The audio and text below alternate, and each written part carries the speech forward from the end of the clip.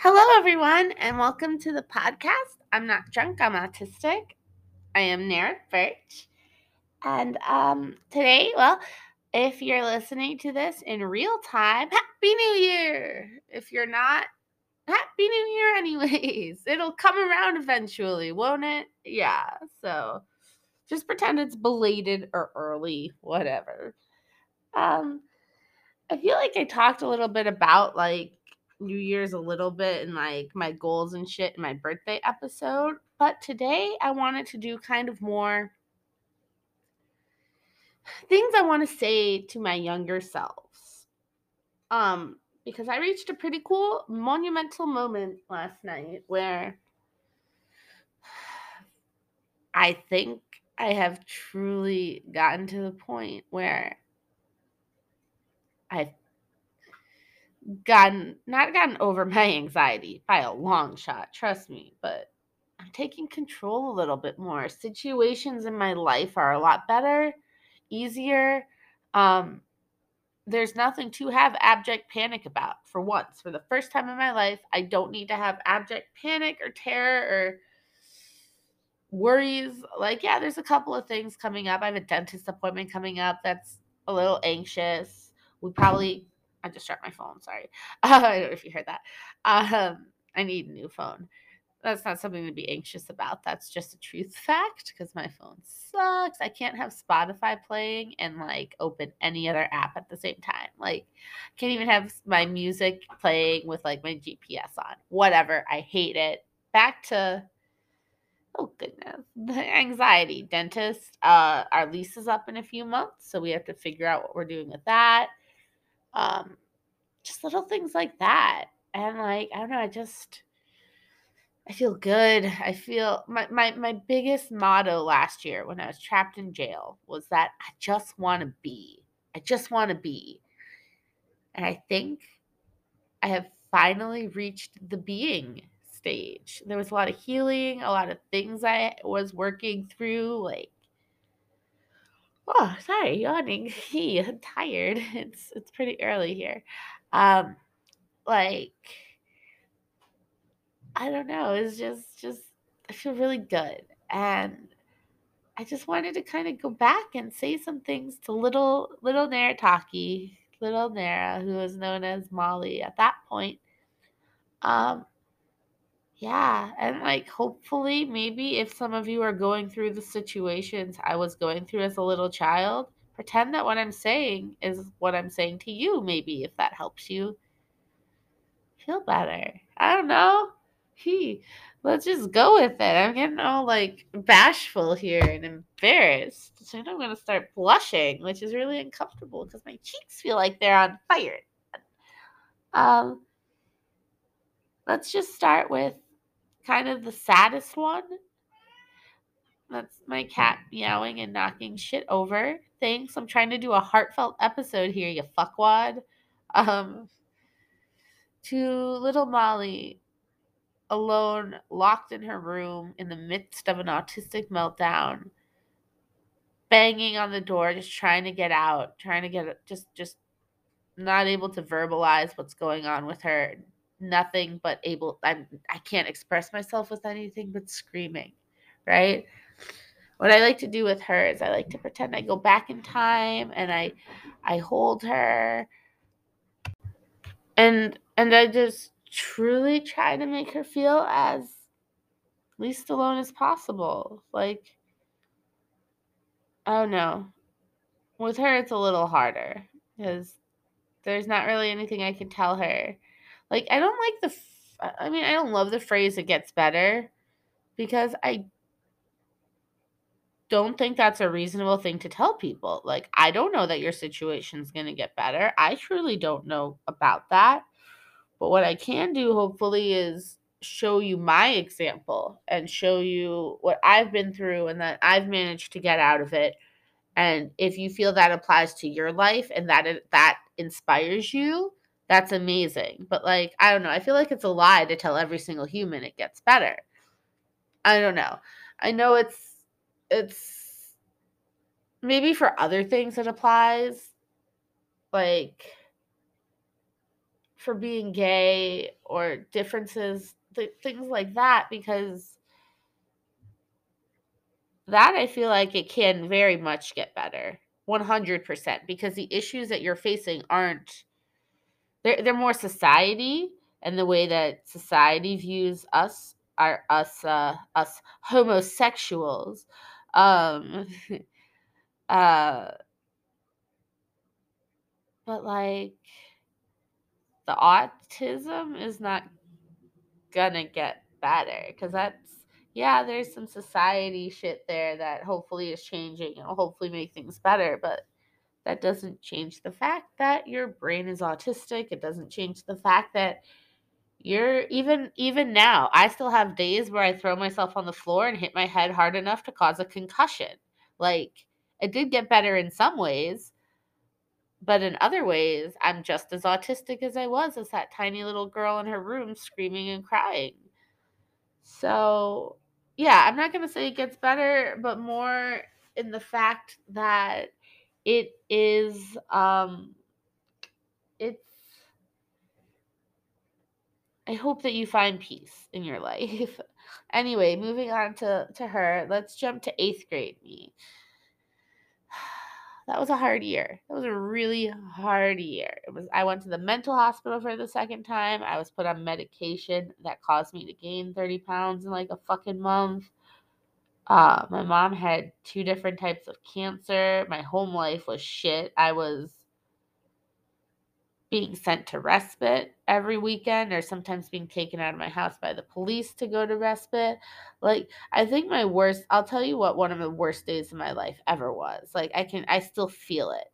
It was, I mean, like, the night before had sucked. I had gotten taken out of the house by the police because I wasn't behaving correctly, and I got taken to like an emergency respite home that had like 13 fucking people in it. I remember we went out to dinner, and like I was literally driving in a car where people were sitting in each other's laps because there wasn't enough room. And I was just like, this is not safe.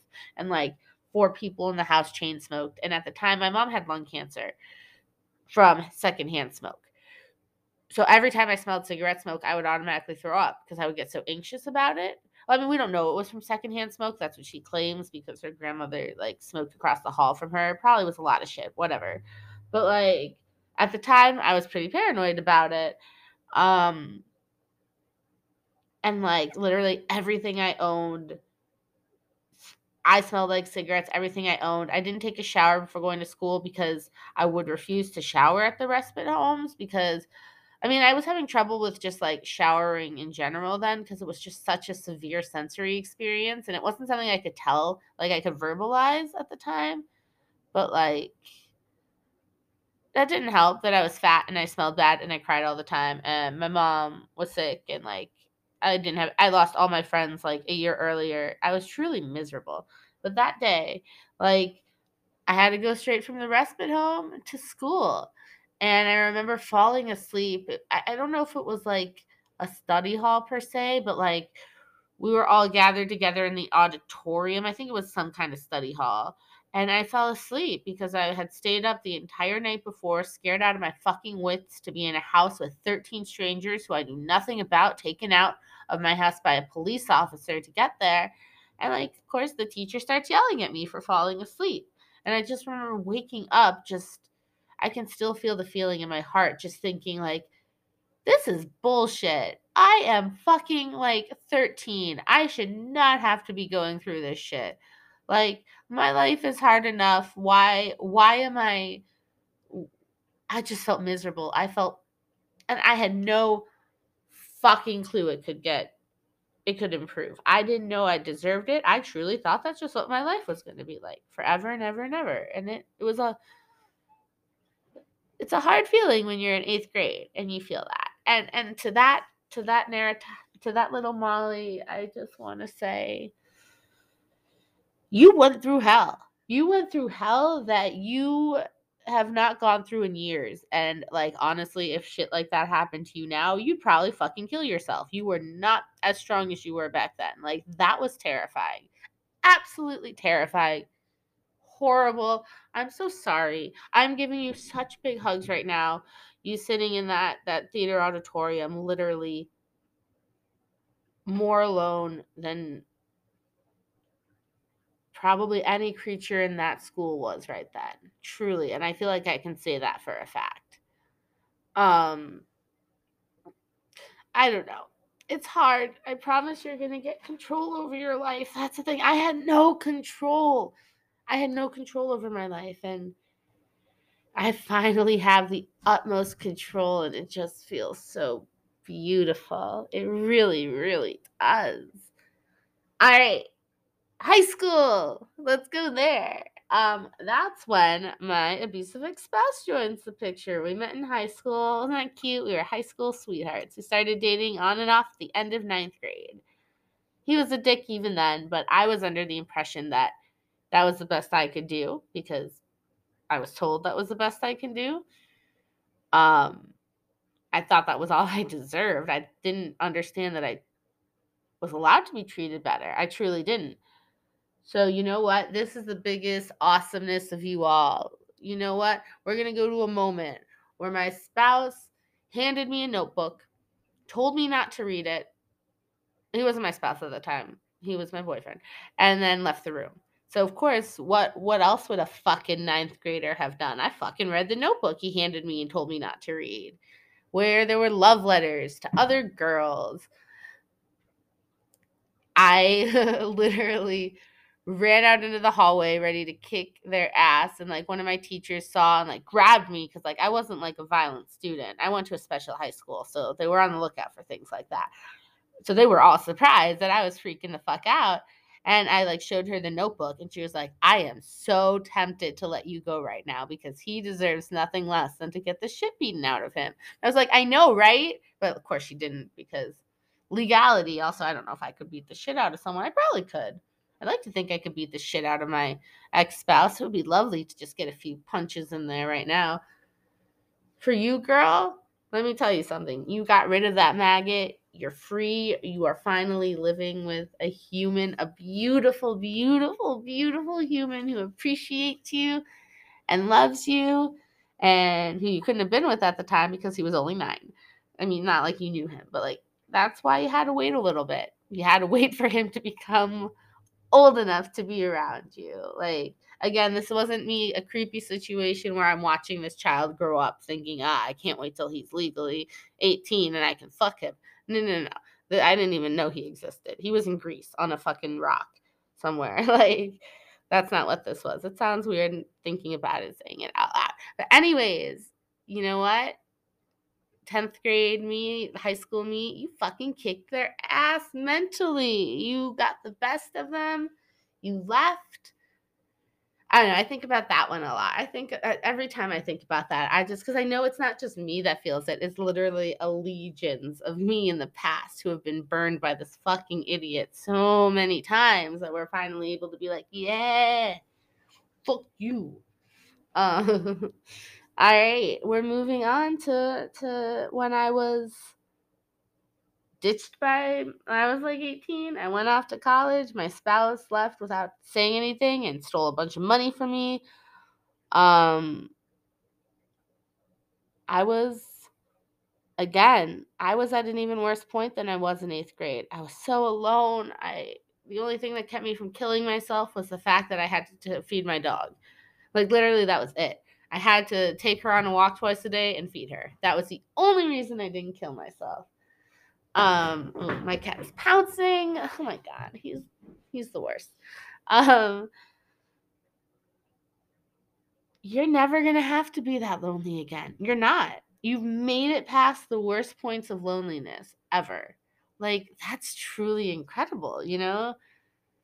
Cause I've been lonely. I've been bone crushing lonely. I can feel pain in my hands with how lonely I was.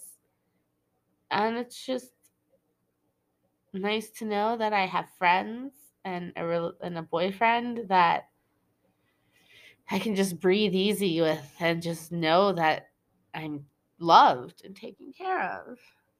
And then the final one I'd like to talk to. At this point, she's become Nara. Well, a combination of Molly and Nara, because this is just me living with my ex-spouse and being abused. You didn't deserve that. Nobody deserves to be treated like that. Not one single creature deserves to be treated the way you were treated. It was hell. You were beaten down emotionally and you were raped and just you were treated so unkindly by a human who pledged to love you and take care of you. You're out. You're sitting right now. We're in the future, sitting in our little hobbit hole, which is what I call my house. It's my hobbit hole. Although when it's icky, it becomes Gollum's lair. So it might be a little more Gollum than hobbit hole right now, but that's okay. We'll clean eventually, right? You'd think. But even through that, I'm so happy. I'm living the best life I could imagine. I'm just being. I'm finally just being. Oh, yeah. I don't know. Just kind of a little retrospective of me going through some situations in my life and telling the past little me's that we made it through, y'all. We made it through with dignity, and I mean not a lot of dignity, but a little bit at least, with courage that I can't even imagine facing the situations I faced as a child now. I can't imagine that. I don't know how I lived through that, but just I don't know. I did. I made it. I did it. Yay! Okay. So I think that's about it. I don't know. I don't know if this is a weird episode or not, but just happy new year everyone, and I hope you get the karma you deserve. I'm not going to say that I hope everybody has amazing lives because some people don't deserve them, but for those of you who do, I hope you just have an amazing life, an amazing new year, and yeah. Thank you guys so much for listening. I'll talk to you later. Bye.